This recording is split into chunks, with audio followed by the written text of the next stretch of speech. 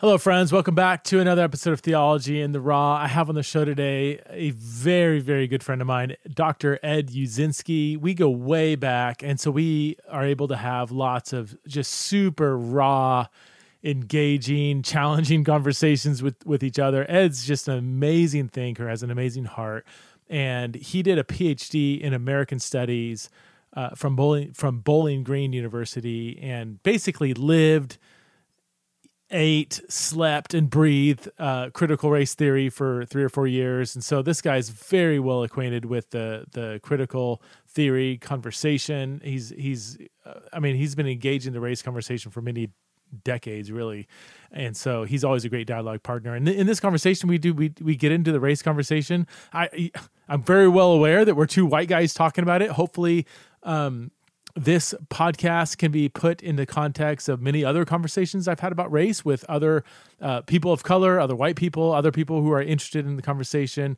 And I think you'll appreciate how both Ed and I come at this conversation acknowledging that we are not of color, that we are white, that we are limited in our perspective on this conversation. And yet I always appreciate everything that comes out of Ed's mouth. So we get really raw and vulnerable in this conversation, especially towards the end. I mean, I actually re-listened to this conversation, and just to be totally honest with you guys, like I'm not 100% excited about how this conversation ended at the end. Like we are talking openly and thinking through different things. And I even debated, should I even release this conversation? I'm like, you know what? This is Theology in the Raw. We're all on a journey. We're all working out our thoughts. And so I'm going to release it, man. So this is us on our journey, thinking through this really important conversation. Dr. Ed Uszynski, you can find him on Twitter. If you can spell his last name, it's all in the show notes. I hardly even know how to spell his last name, even though I've known him for like 15 years. But he's been working for Athletes in Action for a number of years and is actually writing a book on critical race theory, which I can't wait to read because he's such a thoughtful guy. So thanks for joining me on this show. If you would like to support Theology in the Raw, you can go to patreon.com/Theology in the Raw. And if you can't support the show, that's totally awesome. Please consider leaving a review and or sharing this podcast on your social media platform. So without further ado, let's welcome back to the show for the umpteenth time, the one and only Dr. Ed Uszynski.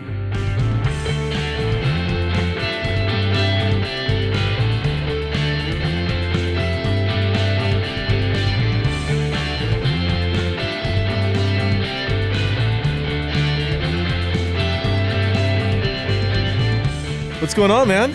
We still living in 2021, or have we moved on to or 2020? Hey, I'm living outside the garden, fully outside the garden. I was just thinking we should spend some time just talking about the nature and persistence of weeds. As I've been working in my yard now, we can talk about weeds in our personal life, weeds in society. I was gonna say, you talking metaphorically or? Well, I'm dealing with literal right now, but metaphorical could make for an interesting podcast. Hey, you're already, you got some size on me, but the way your screen is oriented, it looks like I'm your little kid brother. Maybe drop, yeah, little tiny bit more. I can't go up. I'm icing my leg right now. I've got this sciatica nerve thing going on, and so sitting really hurts. I was standing all morning. People keep criticizing me for getting too close to the screen. That's where that domination comes in. It's I'm trying to use my physical presence to. You're still up there. Can you? Oh, there you go. Oh, you're propping it up. Okay. Yep. How's that? Well, I'm too short too. I'm like, for some reason my chair is not. Yeah. Yeah. Oh, well. You're really sunk down. Here, man. let me drop my camera down here. People don't want to hear this. Most people listen anyway. They're not watching it. Oh, there we go. I got some size on you now. I just lost 25 pounds. Good I don't know. you. Maybe that's podcast material. You look good. You still benching 250, 300? What do you? No, I don't do any of that. I Really? just try to sweat. Yeah. Just try to get there and sweat out all my stress. I used to lift for strength, And now I lift so that it raises my metabolism so that when I cook a rack of ribs, I burn it off before 3 a.m, you know? Right on. Oh yeah. No, I only do it now because I feel miserable from sitting all day, and I need to move. And if I wait too long in the day to go out and do something, you know, I'll go to the YMCA, I'll swim or do the rowing machine or do any of the usual junk that's in there just to get a little sweat going. I can't do it after 2 or 3 o'clock in the afternoon, or I feel worse. Yeah. Yeah, me too. I just go in the morning and I try to get a sweat with all the old dudes that are in there. Yeah, man. I sometimes, because I work in my basement, so sometimes my exercise, if I don't go to the gym or go on a run, which I can't do now, my exercise is walking down from my top floor to my basement, which is about 20 steps. Then I go up for lunch. Yeah, that's go back down, then go to bed. Don't strain yourself. So for me, like going to the gym for an hour and doing some kind of cardio is like, I consider it part of my work. Like if I don't do that, I will die like at 58, just sitting around. Might as well be smoking 6 packs a day. I mean, sitting around all day. I've seen those articles. It really is interesting, isn't it? The people that will allow themselves, and I wonder even for people that are listening to this, that for some people the idea of working out is something separate. It's a luxury. It's maybe even a vanity quest of some kind. But for other people, and I think this is what we're describing for us, it's part of my work day, or else I can't function. Right. I think some of that's tied just identity-wise, I think, to having an athletic background and having taught myself to do that since I was in 8th grade. Mm-hmm. But I think the bigger part is just my body needs it to stay sane. Mm-hmm. Literally. I mean, I just start feeling, I feel terrible. I get darker in my mind. I have to sweat and move. Yeah. I'm sure there's been a ton written about that. You know what I've been doing recently is that because I have this, my whole right leg would be better gone than still here. My ankle's swelled up. I injured it a few years ago. My right calf has this tightness. My lower back, I threw it out, which now has aggravated the sciatica. My whole right side of my body, it's just in pain. Huh. So I've been doing the elliptical because that's no impact. And then I read a book. Dude, I blow through I'll get like 20 chapters or 20 pages in, and it's been like an hour. I've been on elliptical for like an hour, and I hate the elliptical. It's like the most boring thing ever. You start reading though, it takes your mind off, and now I'm doing 2 things at one time. It's great. You trick yourself. I've been listening to Janet Jackson's Rhythm Nation to trick myself. I go back into the late 80s and take myself back into high school. What happened to your back? How did that get so much up? I don't know. I throw it out periodically, so I think it's just throwing it out off and on for 10 years. I had a really bad snowboarding fall in January, and then tweaked it after that, and then it just tightened up for a month or 2. I kept lifting, kept working out, and then just like a month and a half ago, I threw it out doing something. Then the next day I coughed and it seized up and I was on the ground. No, my wife had to drag me to the chiropractor, and they had to almost pick me up out of the car and lay me on the. It was bad, dude. So I don't know. And what is sciatica? Some nerve to just just shoot it with cortisone or something. I don't. All I ever hear, anytime I hear that word, there's a story either right before it or right after it of somebody laying on a ground somewhere, needing to be drugged from that position by a helpmate or a close friend. Yeah. Yeah, that's terrible, man. I'm sorry to hear that. It's all right.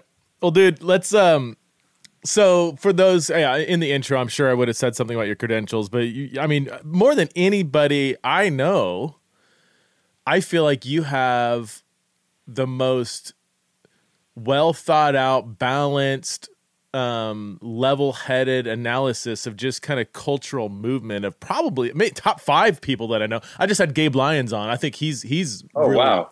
He's really good. He's got a good. He never says an unthoughtful, like everything he says, whether you agree or not, he has really thought through it. He's read tons of stuff. He would be up there, but you're definitely there. I mean, given your educational background and I don't know.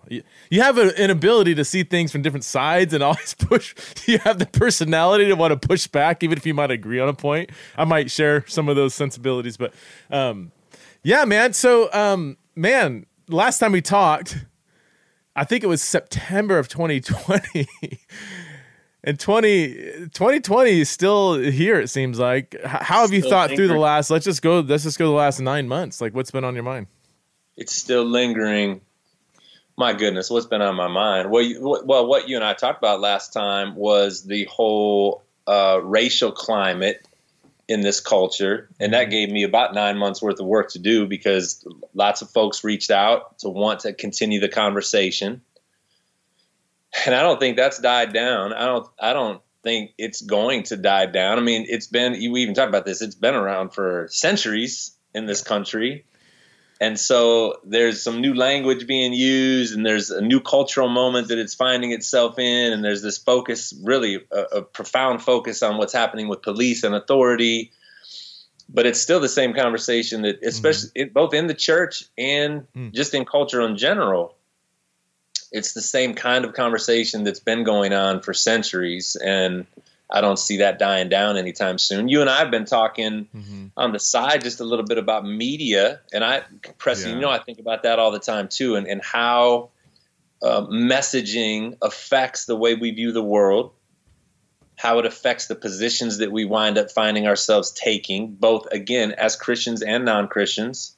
And I think that's fascinating. I'd be curious even to pick your brain a little bit just on what you've been thinking, because I know you've been doing some intense work with Neil Postman. There's a name that's actually good. I don't know if you've been bringing that up in other podcasts, but that's a good name to expose your audience to, because he's maybe even more relevant now than he was in the 80s when he wrote the stuff that he became famous for in Christian circles.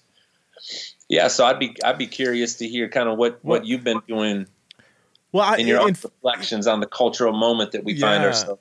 I feel like my primary, almost exclusive thinking on any of these topics has been within the church up until I would say the last 2 years, where I've kind of like paid more attention to the broader culture. And so that alone should tell anybody out there, don't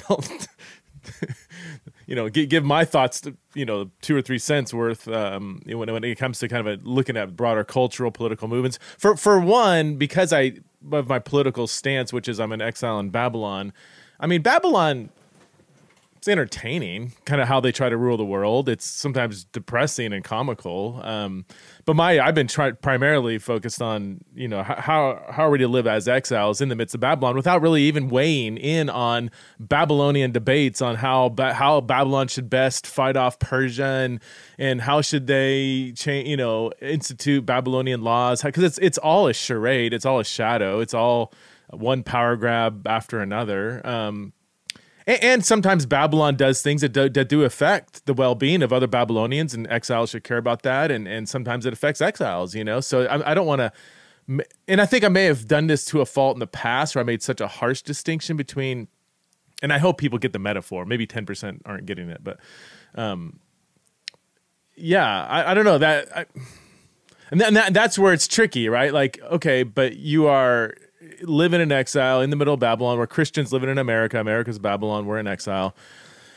Does that mean we care nothing about how America, our current Babylon, does things? Or is that... I don't know. So I literally was thinking this as you were asking me what I've been thinking about. My sentence would be, what does Christian responsibility look like in light of the cultural moment that we find ourselves in? And I feel like you just gave language to that question. And I would throw this out, Preston, even before we talk about the options of how to engage. One of the things that's frustrated me, and that I'm a little bit dismayed about it. I've been even trying earlier to think about what the right word is to describe what I'm experiencing in light of this reality. Frustrated, dismayed, a little bit shocked, but then saying, why would I be shocked? And that is this, that Christian people, I think, in general, are doing a poor job of recognizing that there are different conversations that are going on in Babylon, as you're referring to the larger secular culture, versus what are going on in the church. They may be the same topics that are needing to get discussed, but the line of thinking, what we appeal to, our ability to separate ourselves out from political positions, okay, or to not do that, it ends up muddying the conversation. So, for example, when it comes to race, I feel like there is a conversation that is happening about race in the greater culture that's heading in a particular direction, that's being fueled by particular language and systems of thinking. And we talked about this before, the critical theory and critical race theory and Marxism and all these other things, identity politics. Mm-hmm. That's all part of this battle that's happening. Systemic racism, police brutality, all this language, okay? And I'm not saying whether that's good or bad. It's just over there being talked about in secular culture. Inside the church, I think we should have some different language. We should have a theological understanding of the concept of justice, for example. We should be immersed in care and concern for vulnerable populations, regardless of color, regardless of gender, regardless of background. Mm-hmm. We should be robustly able to think about what it means to care for the least of these, to watch out for people who are being taken advantage of in some way. That's a biblical idea that we should be deeply immersed in theologically and biblically. But I don't think that's happening for most Christian people. I think most Christian people are engaging those issues, if they're doing it at all, with the secular stuff, and don't recognize that we need to separate ourselves a little bit from that and think in two different lanes. All right, that was a little monologue. Go ahead and respond to some of that. That you took the words out of my mouth, man. I want to get into some maybe points of disagreement at some point, but maybe we might be on the same exact. I don't think you and I really. For a while, I don't know if you and I would disagree would be too strong. We might emphasize different sides of the same coin with the same real goal in mind. But everything you're saying here really is. And I'm going to look into this camera over here. So from the YouTube, if I look over at you, it looks like I'm looking away from you. So, all right. Yeah, I mean, I mean, some Christians have approached some of these broader cultural issues, and it's also, they come out of the woodwork, start critiquing CRT, and they never even addressed the race conversation on the theological level. Like we have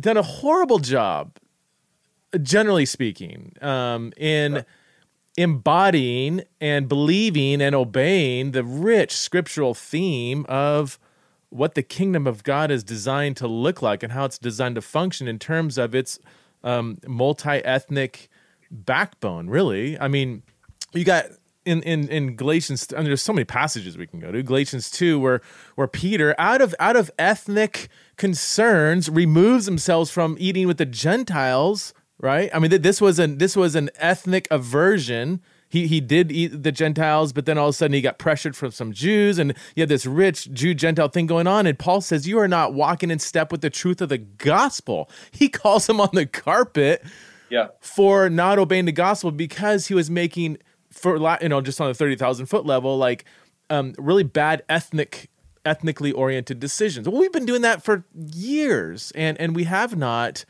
as a white-dominated evangelical church, we have not recognized how we have fallen short of embodying this beautiful kingdom, multi-ethnic community. So that we can work on that. But then when we don't address that, we bypass that and then come out and say critical race theory is Marxism, and so they're going to destroy their country and our nation, and it's all this like kind of nationalistic kind of like language we're surrounding it with. It's like, of course, people of color, especially black people, are going to roll their eyes and say, no, sorry. You're going to stay silent for all these years, and then you're going to decide to speak out, and then you're going to go back in your white woodwork and then not. And I think my audience, I got lots of concerns about critical race theory and all this stuff. Like, I think there's problems there.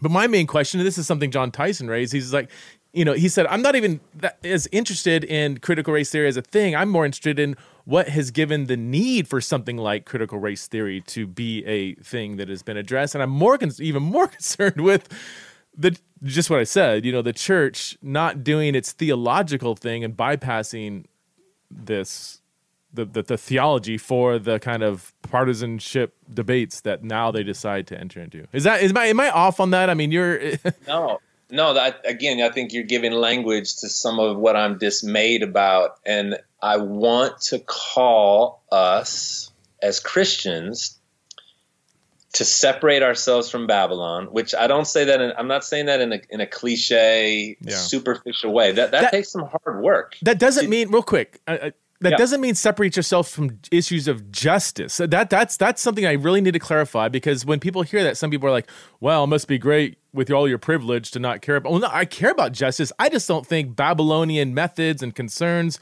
are the means by which the channels by which are really going to be effective.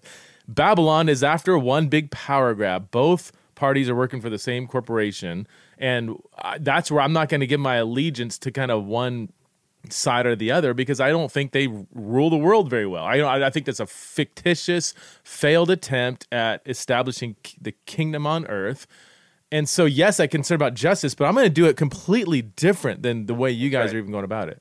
Whether that's in 1850 or 1900 or 1950 or 2020, I should be representing something completely countercultural to whatever it is that's going on in that cultural moment.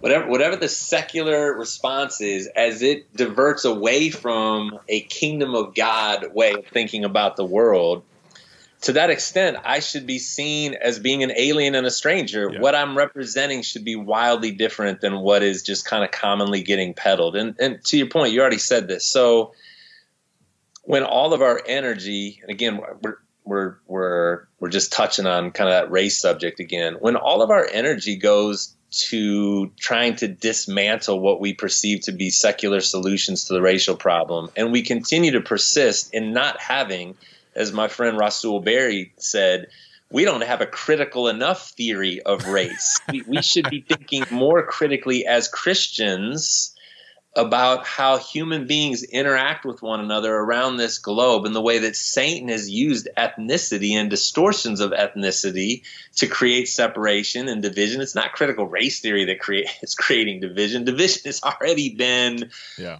fully absorbed into our ethos in the way we do life as humans. We separate. We find reasons, like Dr. Seuss's The Sneetches. We will find reasons to separate ourselves from you. The Christian ethic is saying there's a unity that's to be experienced that transcends our differences. And I just don't hear enough talk about that. That's all I'm trying to say, is in the midst of all this, there should be a heck of a lot more Christian communication about that idea and those ideas, and way less quoting of Neil Shenvi and James Lindsay, who's not even Christian, and Peterson, and all these guys who I love a lot of what they're doing, but they're trying to fight a secular battle. Right. They're not helping us think better inside the church about what we should be doing. What is our Christian responsibility, and how we should be thinking about this particular topic of race? And again, there's a whole bunch of other ones flying around right now. So I've read Shenvi. I don't know the time. I'm just reading as someone who doesn't know the conversation. And it was okay. I'm a lot more impressed with James Lindsay, but I would love to hear your thoughts on, because just from an intellectual standpoint, is he rightly representing the thing that he's critiquing is my main question. But I want to give this quick caveat. I'd love to hear your thoughts on that, because it sounds like really, wow, he seems to really know the material well and represented it well. But I don't know the material, so I really don't know. It just feels that way. But to your point, we can draw from secular voices. I read more secular people than Christians these days. But we're not fighting the battle they're fighting. We are still have a completely different mission. And that's when if you let your heart get drawn into the kind of thing they're trying to do, then you've lost it. You lost it. This is why, while I listen to kind of some more political podcasts sometimes, I try to be very self-aware. I am not fighting their battle. I am not on their team. I may resonate with 98% of what they say, but what fires them up every morning should not be what fires me up any morning. And their enemy is not my enemy. You're all my enemy, and I'm supposed to love you all. Like your tribal allegiance. I don't want to get sucked into some kind of tribal allegiance just because I find myself agreeing with this person or that person, because they are not they're on a completely different mission. Preston, again, I don't listen to every single one of your podcasts, so I don't know how often that comes up with your different guests. But I think that's such an important thing that you and I tend to bring out of each other and with each other, is to say that the need to find this transcendent middle. I feel like we say that in some way, shape, or form every time we talk. That we live in a world now that is forcing us to poles. It's forcing us to only having these binary options. Mm-hmm. Both of which are steeped in an anti-Jesus secularism, right? An anti-Christian secularism at their core for all the different reasons. And I need to do the work, because it takes some work. You said to be self-aware enough to recognize that my default is going to be naturally to be pulled to one side or the other. Okay, when I'm given these two options, and that I need to be conscientious. I need to do the work of separating myself from that, not because I can't align myself at all with what I'm hearing from these sides, but I have to start with this kingdom vision, this kingdom view that's informed by the scriptures. It's informed by church history. It's informed by what God has seemed to have been doing in and among human beings from the beginning of time. And that takes a different kind of work to start there. Mm-hmm. It's actually kind of lazy, almost too easy. Maybe this will sound offensive, but it's easy and it's lazy to just kind of take whatever I'm getting, again, from the CNNs or the Fox Newses or my favorite Twitter folks, and align myself with that and just dig my heels in on that side. It's against my calling as a Christian, my identity as a Christian. Again, I think I have a responsibility and a stewardship to do the work of separating myself from that so that I can represent something different to my sphere of influence. Yeah. And back to the original statement, I'm disoriented, dismayed, frustrated at our lack of doing that. And again, that's such a general word. It's not like it's not happening anywhere. It just seems like I don't feel the weight of that in my Christian circles, that there's enough people that are struggling to do that, Preston. Yeah. And so then what do we have then for the world, man? What do we have to offer that reflects that there's a new kingdom that is actually already in our midst and that is fully going to come and drop like a bomb on the universe? Are we representing that in what we study and in the language that we're using and what we're calling people to, what we choose to get upset about? Yeah. So I say all that to say, I'm glad you said that again, and you gave me a chance to say it, because audience, let's get better at that. Yeah. Let's get better at that. Let's be part of a group of Christians that are alive in 2021 in America, around the world, but in America, as we're primarily talking to an American audience, that says, not on my watch, man. I'm going to, with whatever time I have left, I'm committing myself to trying to become conscientious of not just falling in line with what the polls that are being offered me politically. I'm going to look for a transcendent middle. And as people hear that and they think, oh, you're being wishy-washy. You're afraid to draw lines. No, I got all kinds of lines drawn, but they are shaped and formed by the scriptures. Well, transcendent's the key word there. Transcendent middle. You're not just like not on the fence. You're in a completely different yard. No, that's a good way to say it. It's kind of hovering over it, and again, not in some kind of self-righteous, I'm positive that I have the truth kind of a way, but in a way that says actually just the opposite. I'm humble enough to recognize that I don't know the best way, but I'm sure that the truth is not fully to be found in either one of these two options. And for me, it's not even, even if I was in 95% agreement with one side or the other, I'm using these terms generically on purpose, whether it's Republican, Democrat, left, right, progressive, conservative, like whatever category. Yep. I hope people kind of know where I'm at. Like, even if I was in 95% of agreement with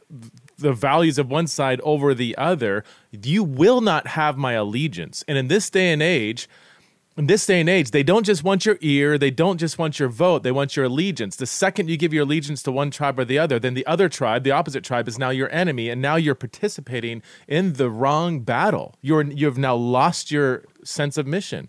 Because that person on the other aisle is not my enemy. This other tribe is not my identity. It's not a we, them. The we is Christians, the them is everybody else. And this is, the plural pronoun in the New Testament is never used to describe one's political national allegiance. Show me one time. What do you mean by that? Huh? What do you mean by that? Like, Paul never says, like, well, we and they and whatever to refer to his, like, Roman citizenship. He was a Roman citizen. But we is always a Christian identity. How many times do you hear Christians talk about we as in we Republicans or even we Americans? It's a minor point, and I don't want to read too much into the linguistics of it. But this whole idea of, like, oh, we went over to fight Afghanistan or man, we won the vote. That would make I think Paul would look and say, oh, I thought you were a Christian. Like, what do you mean? We like, oh, so you're like, it just wouldn't make sense. Like, our fundamental, primary, all-controlling allegiance giving identity is to Jesus, who was a political figure. Yeah, good. It's a subtle deception that we usually don't even realize that we've fallen for. And again, that's why I think it's worth, every time we talk or do something like this, I think it's worth us sounding the alarm for ourselves and for anybody that's listening to this to just say, check yourself. Check yourself. Mm-hmm. How much have you been seduced into? How much have I been seduced into thinking that my salvation is found in one of these poles? And again, that sounds like a crass way to say it.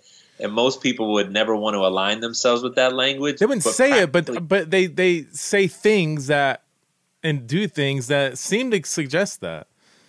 That's exactly what I'm trying to say. So I need to become aware of when it is that I've either aligned myself because I actually really believe what's on this side, and I've got friends that are like that, or, and I think you and I have talked about this too, I'm on this side only because I'm only being given two options, and I'm sure that I hate everything that I see on that other side. Right. And so my existence and the way I move through the world has almost more to do with what I despise on the other side, even than what it has to do with what I fully embrace on this side. I just know, like you said, you're my enemy over on that other side, so I'm going to hang out with these guys over here who also think you're the enemy. Yeah. That makes for a really ugly society. That's the reason why things are the way they are today. You know? I talked to pastors. I'd love to hear your thoughts on this. Almost every pastor I talk to says my church is completely divided.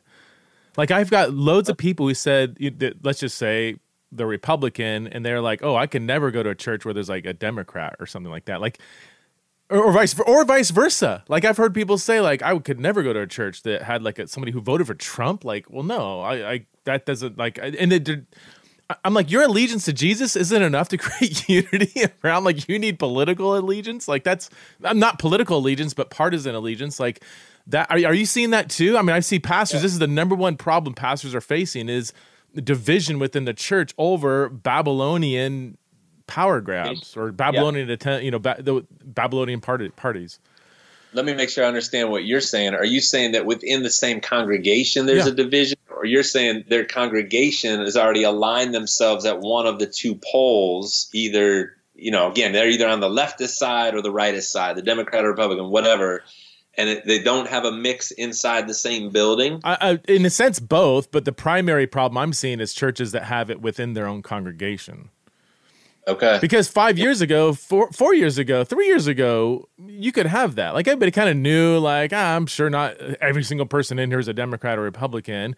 But it was kind of like, agree to disagree. But now it's like the other side's not only wrong, not just wrong, now the other side's morally reprehensible. That's right. So if you frame it in that and that's how, why do we think that? Because of the way the media portrays it on both sides, the way the politicians portray it. Like, they have set the tone. This is Neil Postman. The medium has affected how we even view the other side, so that now they're not just wrong, like, oh, you voted for Clinton, I voted for Bush or whatever. Back then it was kind of like, well, you kind of smile and, yeah, I guess we have different views on healthcare and different economic perspectives. But now the other side is not just wrong, but morally reprehensible. So, of course, if you have that perspective, which has been given to us by Babylon, Of course, you would say, like, how am I going to go to church with somebody who's morally reprehensible? I don't know if you say you're a Christian, but you're obviously miles apart. Why? Because they voted for somebody else? But even that, Preston, is kind of interesting, isn't it? How could I go to church with someone who's morally reprehensible? And in my mind right away, and I know you'll go here too.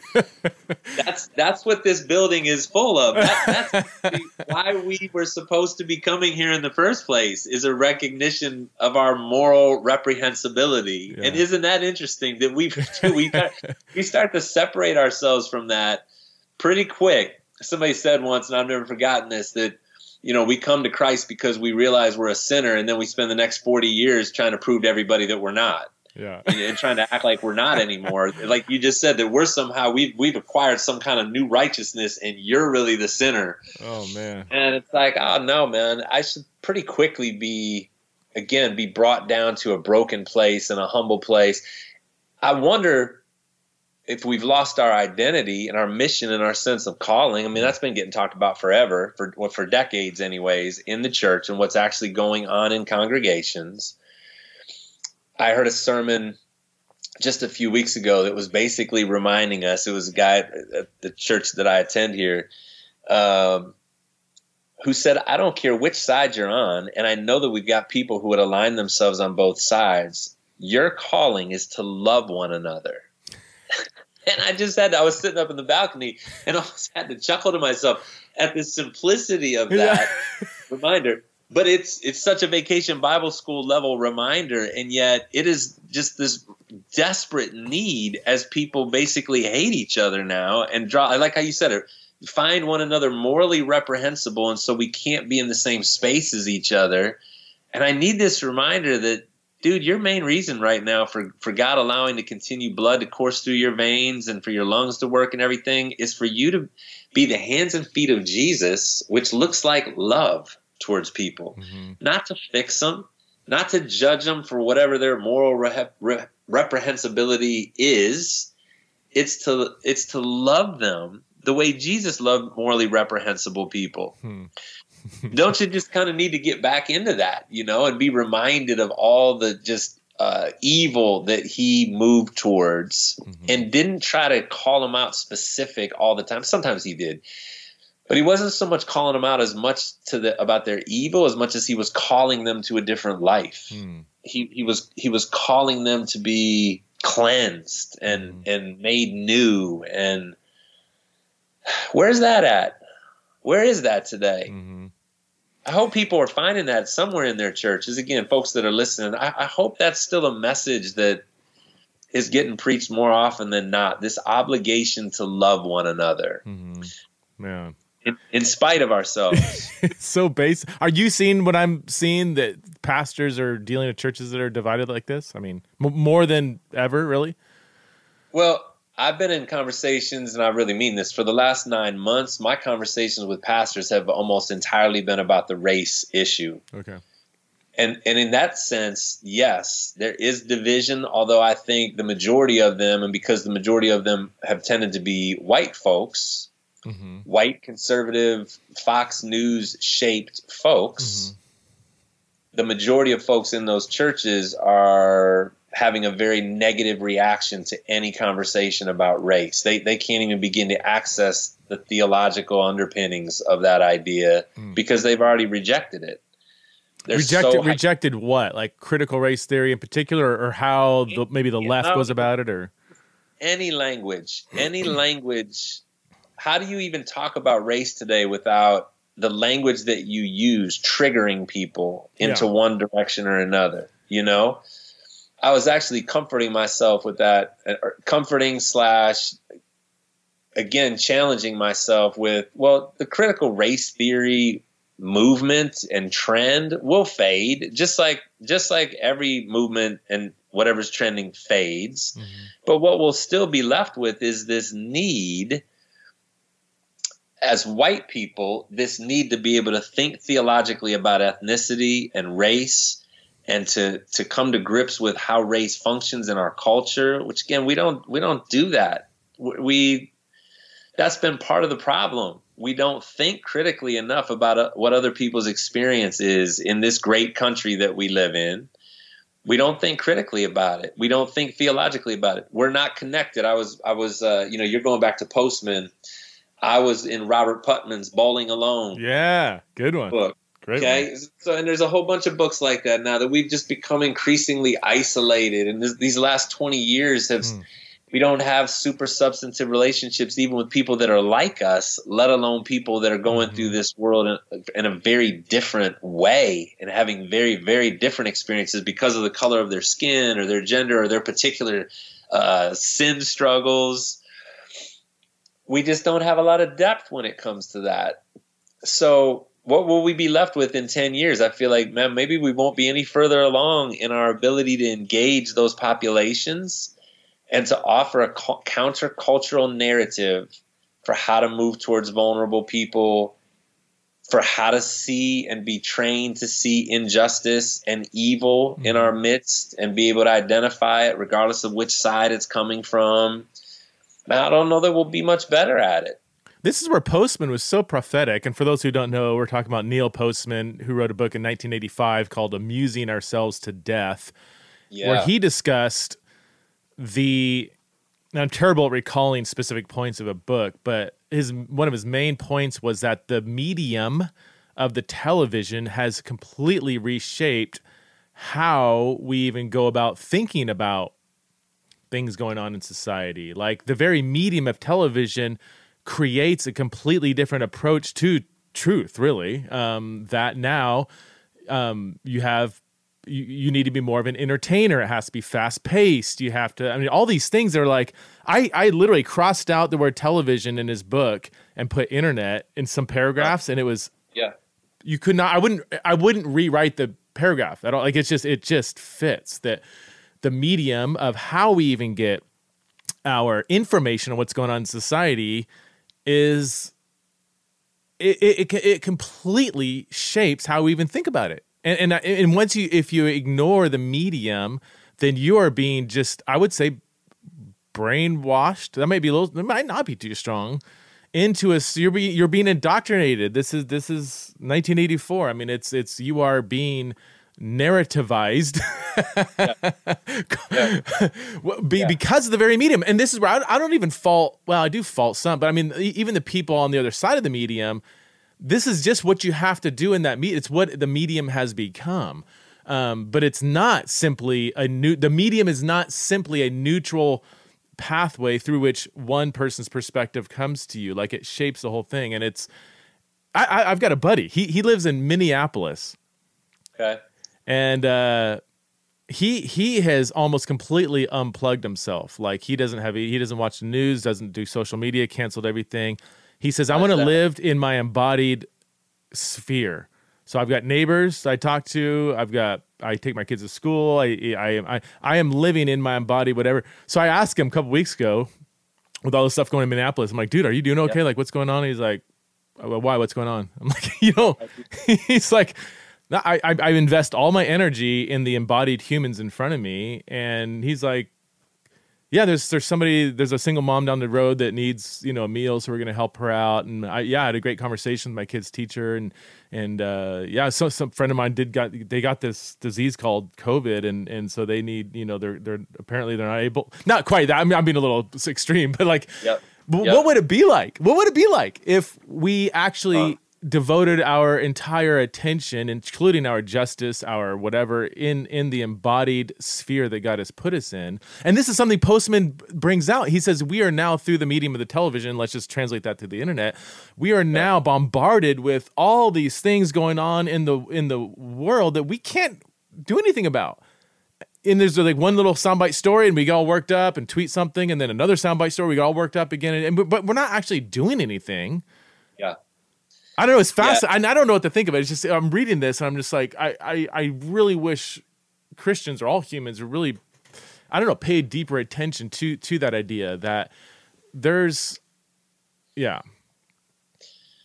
and the very point. Oh, finish your thought. Well, it's funny. Before I even read Postman, I tweeted something probably a month ago. I don't remember my tweet. I said something like, "It's all a game, people. It's all a game. It's one big power grab."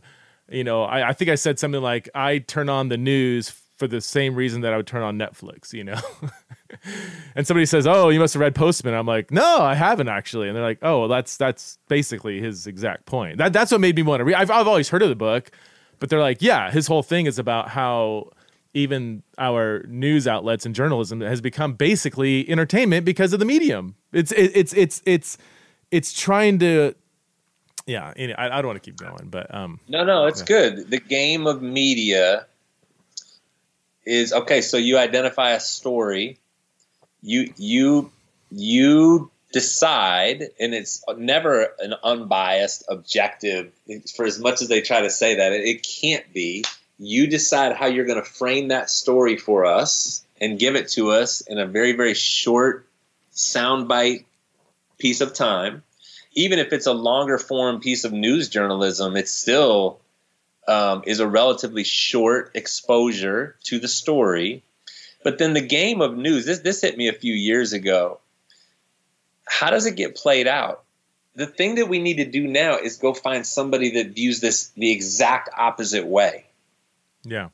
That's how you create the next story. It's not even to go and find other examples of this same thing. It's we need to go find somebody now who disagrees with this, or who had a different experience, completely opposite. And that's how you even create conflicts.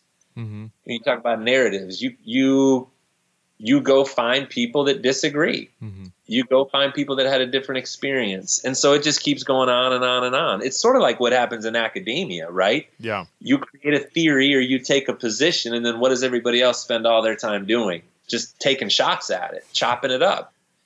And again, I'm not saying that in a negative way. I'm not judging that. It's just how the game gets played.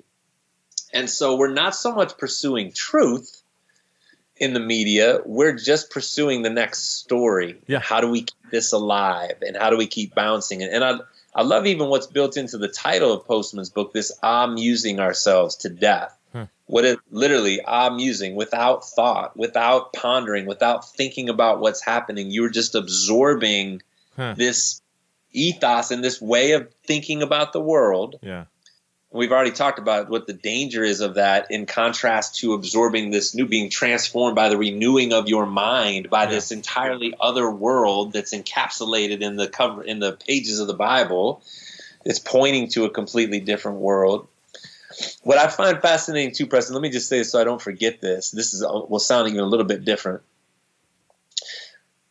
When you and I have talked about the news, and probably how most people that come from Orthodox backgrounds would see the news as being predominantly dominated by a liberal or progressive approach to thinking about life. Okay. And I would say yes to that. I can see that. What's interesting is when you're with progressives, or as I was when, we've talked about this in my background, when I did my PhD work and spent 5-6 years hanging out with people that were very committed to a progressive worldview, that was very shaped by critical theory, that was very shaped by radicalism and trying to erase the lines, okay? Mm-hmm. It took me a while to figure out that they view what's coming through the news as very conservative, because what it's doing, what the news is primarily about, is to shape us into product producers and product consumers. It's completely driven by advertising. And the shows themselves kind of suck the protest out of us and turn us into people that just sit on a couch and consume, sitcoms or reality TV or whatever, only as props to be run through this consumer system of constantly being told we need to buy something else, constantly being fed the narrative that your identity is attached to the things that you can buy and your value. And again, this kind of goes into Marxist thought, right? And I know as soon as you say Marxism, people lose their mind. But that's actually really insightful. Yeah. And that is what's happening. And so they say that's a very conservative view of the world. The what's being conserved is this capitalist-driven monster that keeps us in this position of servitude to it, where we have to keep making products and keep buying them. Well, that's where I would say that's actually not conservative, and because of exactly what they said, that people want to make it conservative, but functionally, that's just society that transcends right left categories. It's like the guy who's all for, fighting against climate change, who's driving around in a Hummer, It's like, or there was a joke, like some liberal professor said, like, yeah, all my faculty are all against climate change, all this stuff. And you go to the parking lot, the faculty parking lot, and you have all these huge SUVs and all this stuff. That's where it's like, it's all a show, man. It's all a show. It's like I don't know. What's interesting, though, is that both sides are calling each other fascist. Both sides believe that the media, or the medium of TV, let's just say, where we go and you can sit for hours and watch different shows and news shows and all kinds of advertising, okay, that both sides view that as a fascist tool of the other side. The liberal-ish, progressive-ish type people view that as a tool of the conservative-ish type people to keep things the way they are and to keep people falling in line with the way things are. Yeah. Let's just let conservative be defined that way. While the conservative folks look at that and see gay characters on every show now. Yeah. It seems like every third person is gay now, all of a sudden. 40% of the country is gay based on what you see on TV. Every commercial, every show, because that's the trending thing now, right? That you work gay characters into everything. Well, that would seem to indicate that's really, really normal. And again, we know what this conversation is, that's the way it should be, and that maybe you're even missing something if you're not experiencing homosexuality. I've been having an ongoing conversation with a guy. I'm not going to give his name. He might want me to give his name. Yeah. But we've been talking about, he's Christian. We would share very similar perspectives.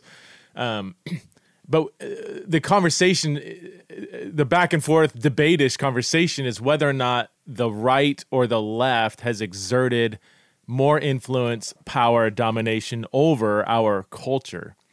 Okay. It's fascinating because it's just like, well, it depends on how do you even measure that, And he would even say that, like, in Christianity, evangelicalism is being taken over by fundamentalism.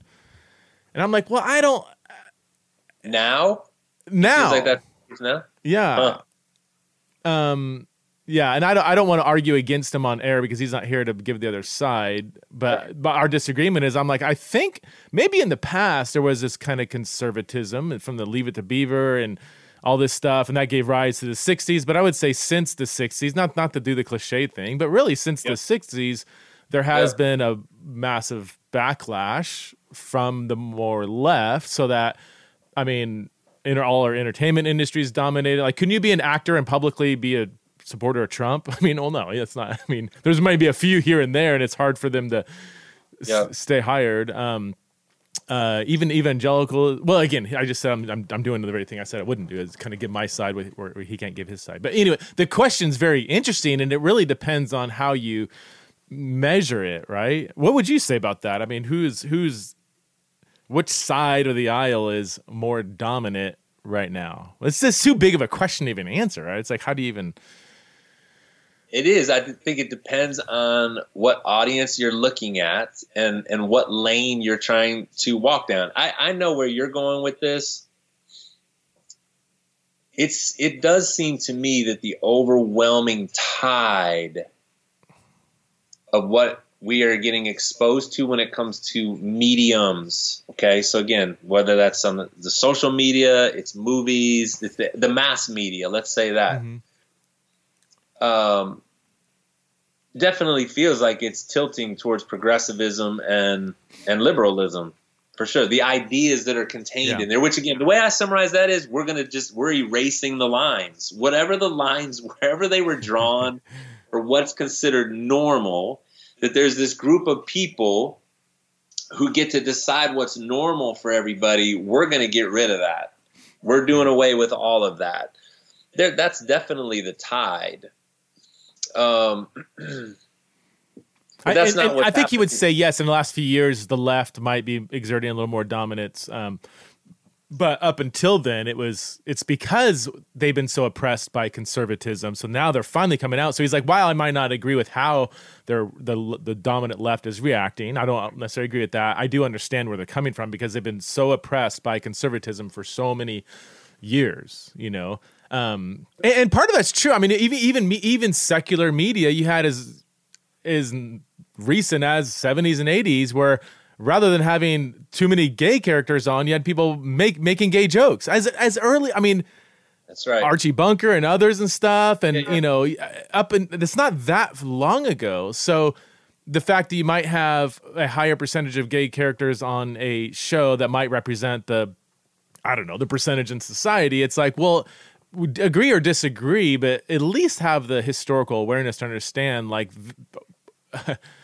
because we you and I, or anybody who's straight, can be blissfully unaware or even laugh at Archie Bunker or other people or whatever making gay jokes, on TV. We haven't felt the weight of how that has caused a lot of shame and oppression and pain and all this stuff, No, for all the usual categories, when we talk about identity politics, I was thinking about this because I was reading something earlier today, but when it comes to race, when it comes to gender, when it comes to various expressions of sexuality, if ever there was a proper use of the word oppressed, it would be historically around those three ideas that, and there's a long history of people being oppressed because of the color of their skin, right, or some ethnic attribute of themselves. There's all the way back to Genesis, there's been massive problems between the genders, right? Men behaving badly towards women. And certainly with sexuality, there's been very, very tight lines drawn around the idea of what's socially acceptable or what happens to you if you struggle. Let's even just say that, and how you get the scarlet letter that gets put on you.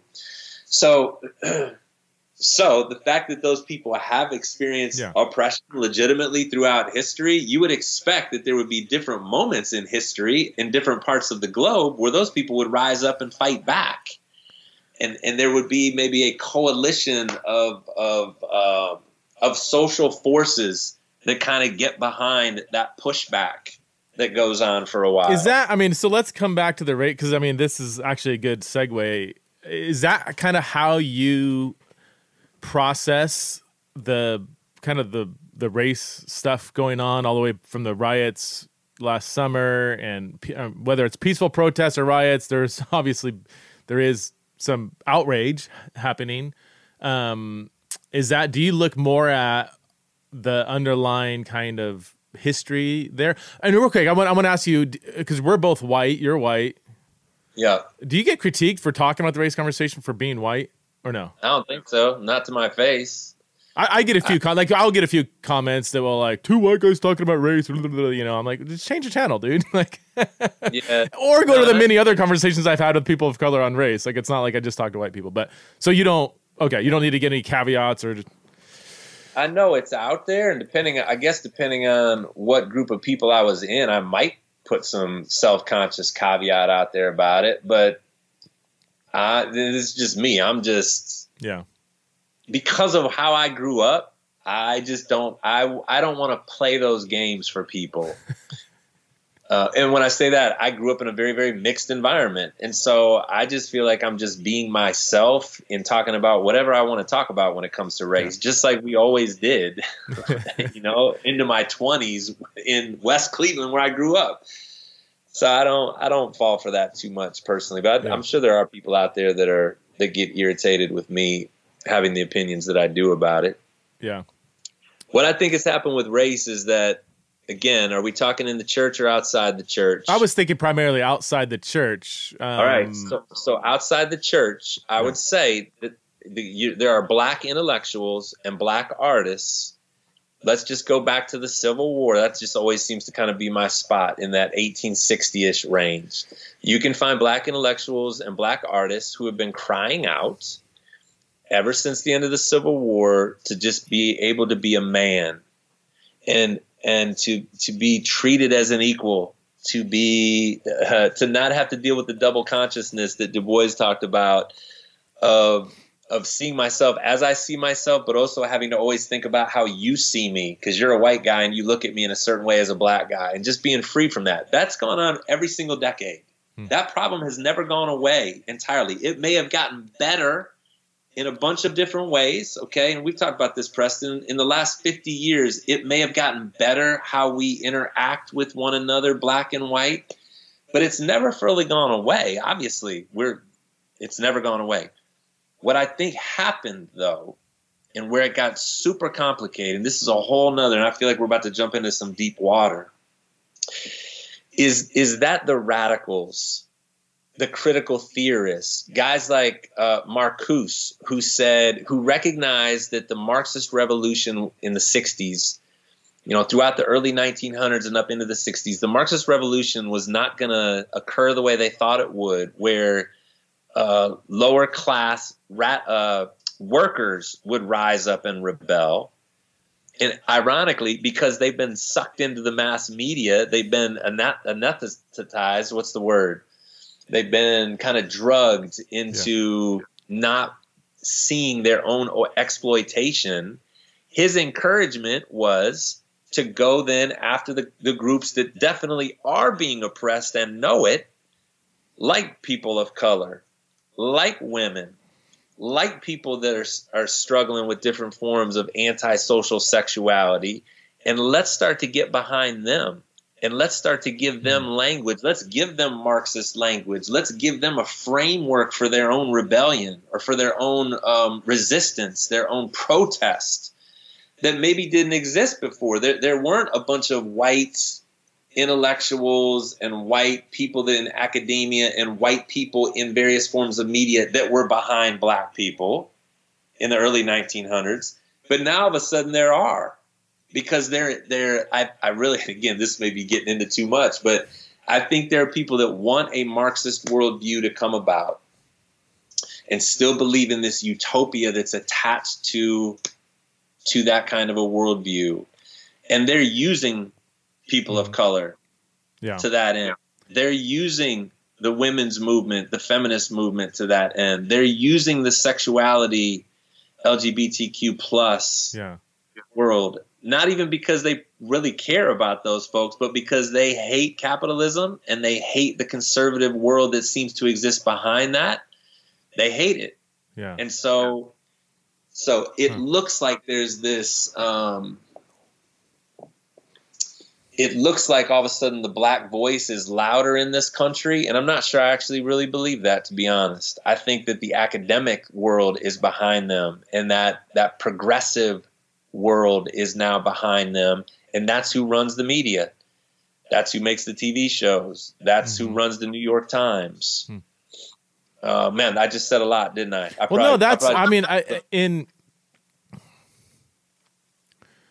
In the various conversations I've had, and I'm just trying to think right now, it's primarily black Christians.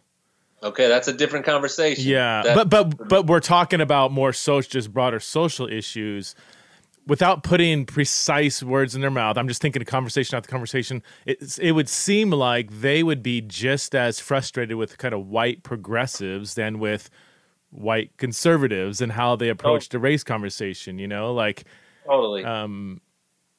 Yeah, in fact, I could think of a couple. My buddy Tyler Burns and there's one other. I'm trying to think. I don't want to misrepresent somebody, but I specifically remember Tyler. Do you know Tyler? This guy's from the just from listening. I listened to him on your show. Yeah. Justin Gaboni, I listened to on your show. Yeah. These are just, dear brothers who are so thoughtful. They're very nuanced. They I love everything they say. But I remember Tyler, he was given kind of a talk on race on a panel, and somebody asked him about Aunt Jemima, taking Aunt Jemima off the syrup, Yeah. He's like, look, let me tell you guys, we don't care about that stuff, great, whatever. What does that do? That just seems to soothe the conscience of white progressives to try to change the name of the Redskins and all this stuff. You survey actual people of color, do you care about this? And they're like, I don't care. I don't care.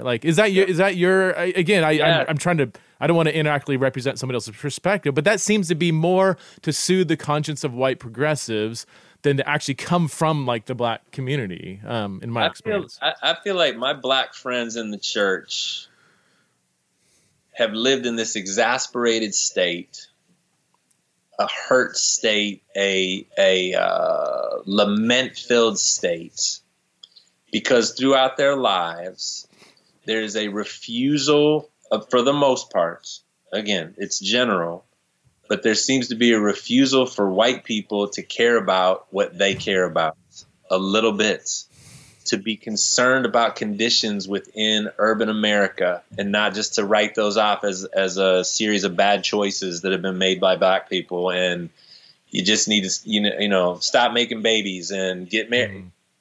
Could we go deeper than that? Could we take seriously the systemic effects of what's gone on in this country for hundreds of years? Could you just step into that with me and care about it with me?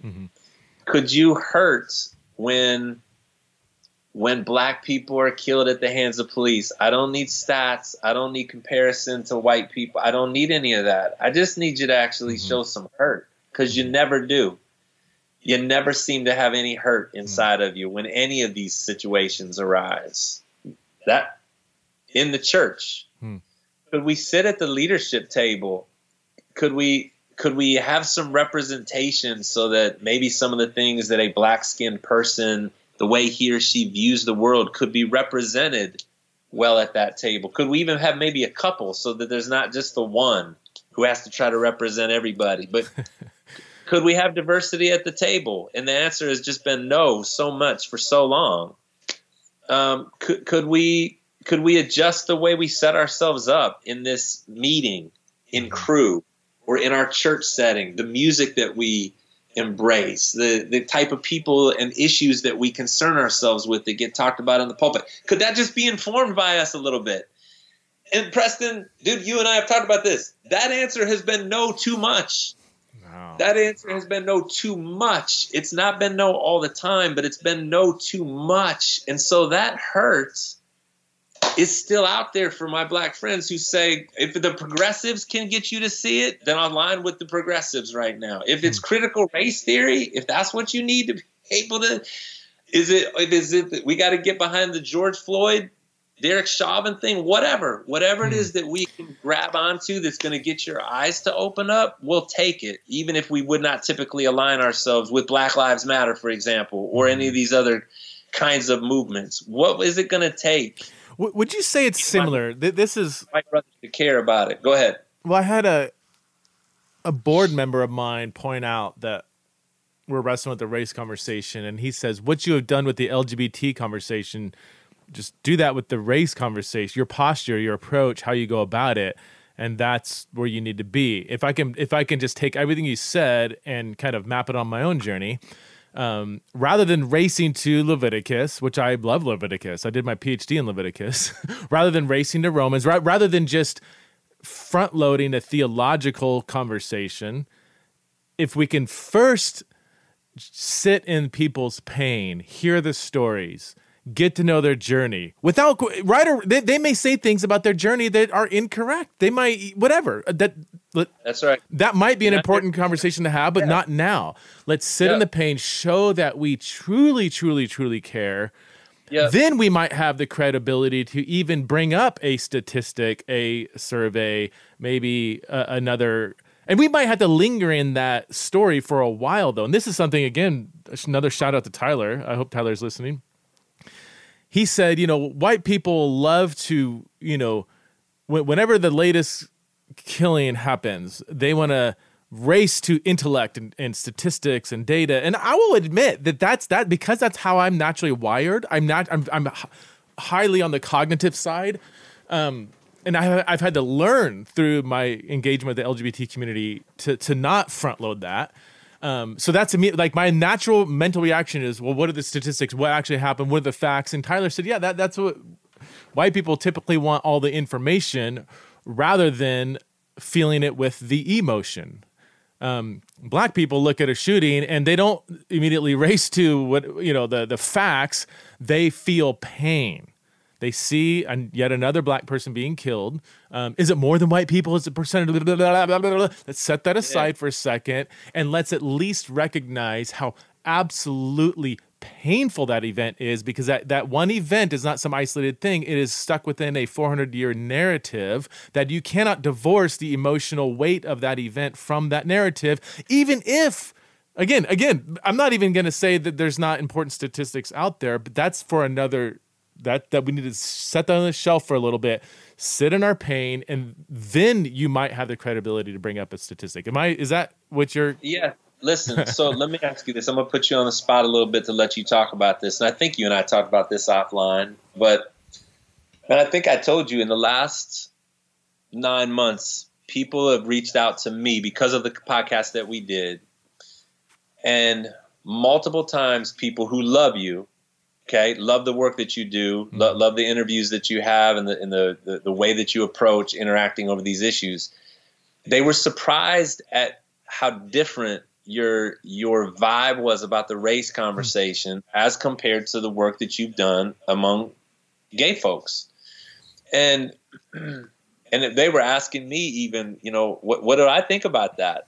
Why you have such a different take, or why you're not accessing that same vibe? You just described it, Preston. I say, yes, we should all, not just you, we should all approach the race situation in the same way that you're trying to exhort us to be more humble, to be more compassionate, to be less judgmental, to be more empathetic to how the story unfolded and how people got to the place they got to, and listen. And you can still have your lines and your strong feelings about how homosexuality is not in God's best interest for human flourishing or whatever. Absolutely, you can hold on to that, but you'll approach a person much differently if you've started with all those other characteristics towards them. You'll love them differently in the midst of disagreeing about their choices or whatever. Why do you feel like you don't have an immediate reaction to do the same thing when it comes to race? I think it's important, man, because I think you've got good thoughts on it, even if you don't have it all worked out. Why does that end up in a different category for you than sexuality? Yeah. So I got lots of thoughts on that. All right, it's your show, man. If you don't want me to put you on the spot, no, like that, dude, I love being put on the spot. I think people want to hear your thoughts about. Okay, so first of all, that perspective, let me say a couple things about that perspective or concern. First of all, it's one podcast. Have they listened to 5 others that I've done? And the answer is race conversation. Yeah, if you listen to any one podcast I do, you're going to get, if that's all you do, then yeah, you're not going to get a full orb perspective. I mean, some podcasts I do on the LGBT stuff, people are like, wow, you sound really conservative. Others like, wow, you sound really liberal. It's like, well, the nature of the conversation was a certain direction. You can't just listen to one. I had a comment on the podcast saying, I listened to 5 minutes of Ed and 2 white guys talking about race, and I shut it off. So his perspective is that I don't talk to black people or whatever, or, so it's a warped perspective, number one. Number two, I would say they're coming at it with the people who I don't want to critique individuals who you talk to per se, but that perspective, I would even say they're coming at it with binary secular categories. You don't see meaning like, because he even said like, he sounded more conservative. I'm like, there's a good number of black intellectuals who would raise all kinds of concerns about critical race theory, saying that it strips black people of agency. I mean, this is Coleman Hughes, Glenn Lowry, Shelby Steele, and many, many others are saying the whole progressive critical race theory, BLM movement is actually hurting black people. And these are not necessarily conservatives or whatever. Yeah. When people only listen to either Fox News or CNN, I think they don't recognize that there is actually an array of diverse perspectives on the race conversation. If all you do is listen to mainstream media outlets, you don't recognize that. You need to listen to more long-form conversations.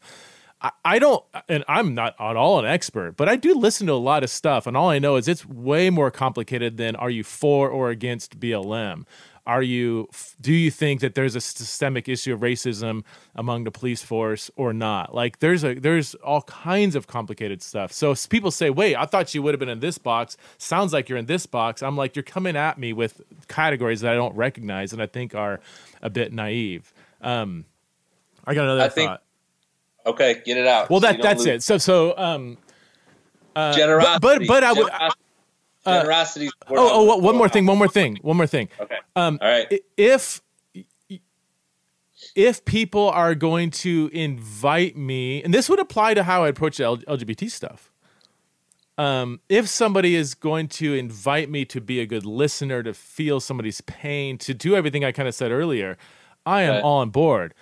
If somebody said, well, why don't you protest against the police force because there's a systemic issue of race and all this stuff, then now you've pushed me into a conversation that does require data, right?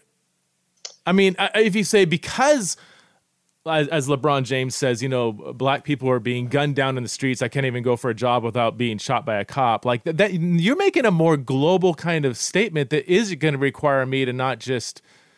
And why don't you participate in this? I'm like, well, then I do have some more factual questions about, is there, something going on? There was that survey done a while back. It asked people on the far right, moderate right, right leaning, moderate left, far left. How many unarmed black people do you think were shot by cops in 2019? Did you see this? I feel like you told me about it, but go ahead and say it. Well,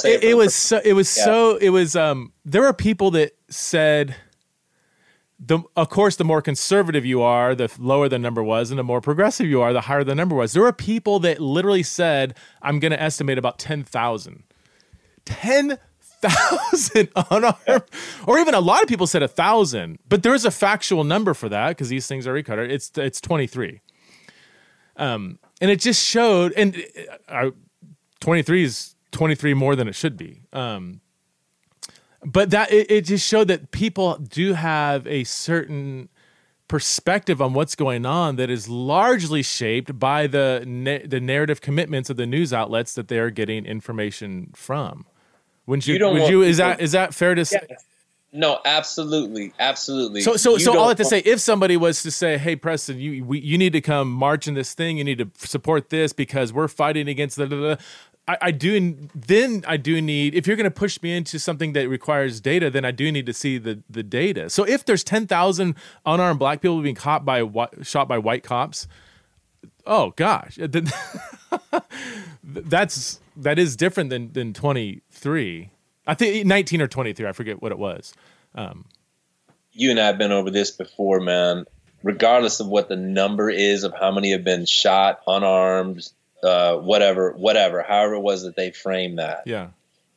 For black people in general, and I'm saying this out of my own experience and my communications, and again, growing up and being around black people my whole life, for them in general to have a legitimate concern for law enforcement behavior such that it becomes part of how they instruct their young men, okay, and what they need to be concerned about when they're out in the world. And again, stay out of trouble and you won't have to worry about it. But there's opportunities to come in contact with law enforcement all the time, and this is how you need to conduct yourself as a black person. For that narrative to have stuck to as many black people as it has, that didn't just happen because 19 people got killed or shot. Okay, that again, Preston, because even by 100% agree. Yeah. So this is what I feel like people, if anything, what they're pushing back on you for.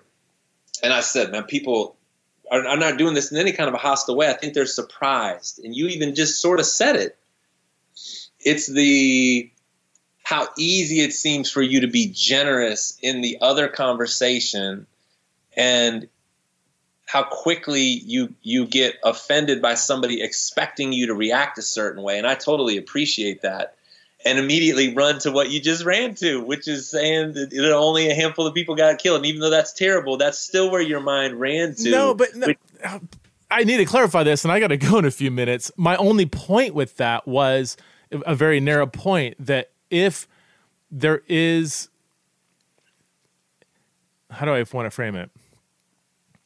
An expectation for your behavior to change or for you to react. Not even that. I'm talking about somebody, if they make a more narrow claim that there is a widespread problem of white cops shooting unarmed black people, that is a claim that does require some data to go along with it.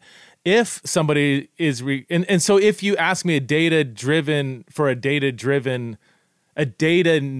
necessitating claim for me to agree or disagree or get on, then I'm going to say, well, what's the data? Right. Totally. If you're going to ask me to appreciate, to empathize with and appreciate and bleed with how those 23 deaths fit into the overarching narrative of racism in America for 400 years, I am 100% there with you. And again, it sounds like it maybe sounds to some people like you just said two different things over the last 10 minutes. You get this great, empathetic thing, or maybe my conservative friends will say, no, you went all liberal at the beginning and now you had some sense. And I'm saying your very evaluation of my perspective is coming at it with two binary artificial categories that, I don't know. I'm just glad you just got to say all that, seriously, because I know that, and it's more complicated. I just wish we all could do a better job of being generous. We weren't planning on coming out here to talk specifically about race. We always gravitate back to that, and I have no problem with it. If we were more generous in the way we stepped into that conversation, it would alleviate a whole bunch of the problems that we have. And we got off on that somehow. We were talking about how people within the church, black folks within the church, have been asking for the same thing. And it's not driven by critical race theory. It's not driven by whatever's trending amongst secular academics or people that are making a name for themselves on social media. It's been driven by the same thing. Could I be treated like a man? Okay, and if you're able to do that, that's great. Can I also sit at the table? Could you care about the things I care about? I'm forced to care about the things you care about. Could you intentionally choose to care about some of the things that are important to me as a person of color? I don't even want to just say black person. Somebody that's different from you. And to the extent that a person's able to say, yes, lead me, help me understand. Let's go. Let me walk in your shoes and let me breathe the air that you breathe, and not in an uncritical way, but just in a way that says, yes, let's go. That would change. That would do more good than anything we could do. Dude, all right, man, thanks so much for being on the podcast. Ed. I hate to cut you off, but I've got a meeting now with another, like a whole webinar thing that I'm supposed to do. Shut it down, dude. Shut it down. Shut it down. I think this podcast might shut it down. Hey, this was great. Thoroughly enjoyed it again, man. Yeah, you too. Thanks for your wisdom, bro. Great. Appreciate you. We went to new places. Let's pick it up again. Let's do it. All right, take care. See ya. Bye.